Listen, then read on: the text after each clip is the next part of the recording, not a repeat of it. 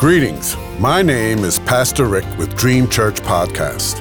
God has given me a yearly devotional on prayer from Genesis to Revelation, guiding you to read and to help you pray daily, with a scripture reference, comment, and ending with prayer. May you be encouraged and walk closer to God, and I invite you to walk with me through this journey. In Jesus' name, amen. Today's scripture reference is for October 12th.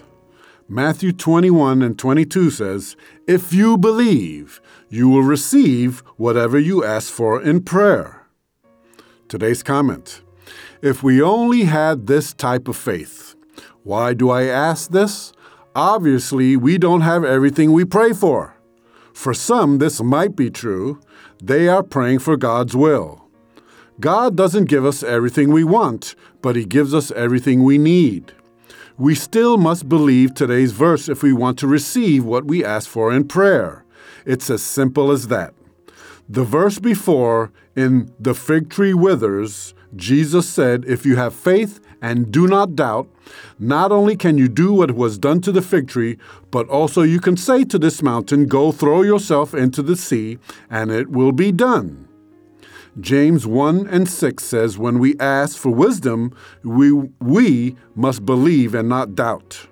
The verse before has just promised us wisdom when we ask. The James passage goes on to say that when we doubt, we are like a wave of the sea, blown and tossed by the wind. That person should not think to receive anything from the Lord.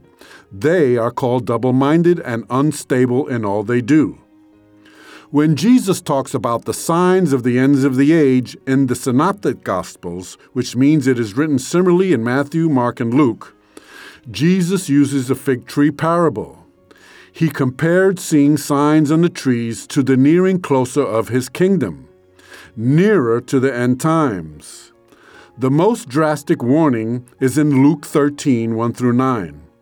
My Bible has a subtitle written over this passage that says, "Repent or perish."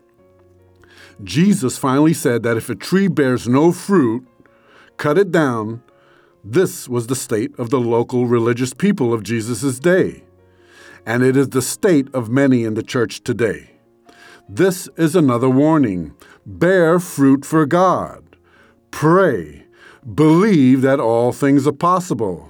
Believe that whatever ye ask for in prayer, you shall receive it.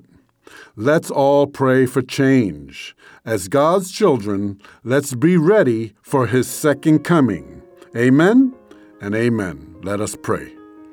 Jesus, wash me from all doubt.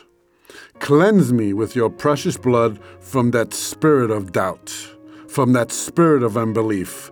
Oh, I cry out like the man who said, "Help me to overcome my unbelief."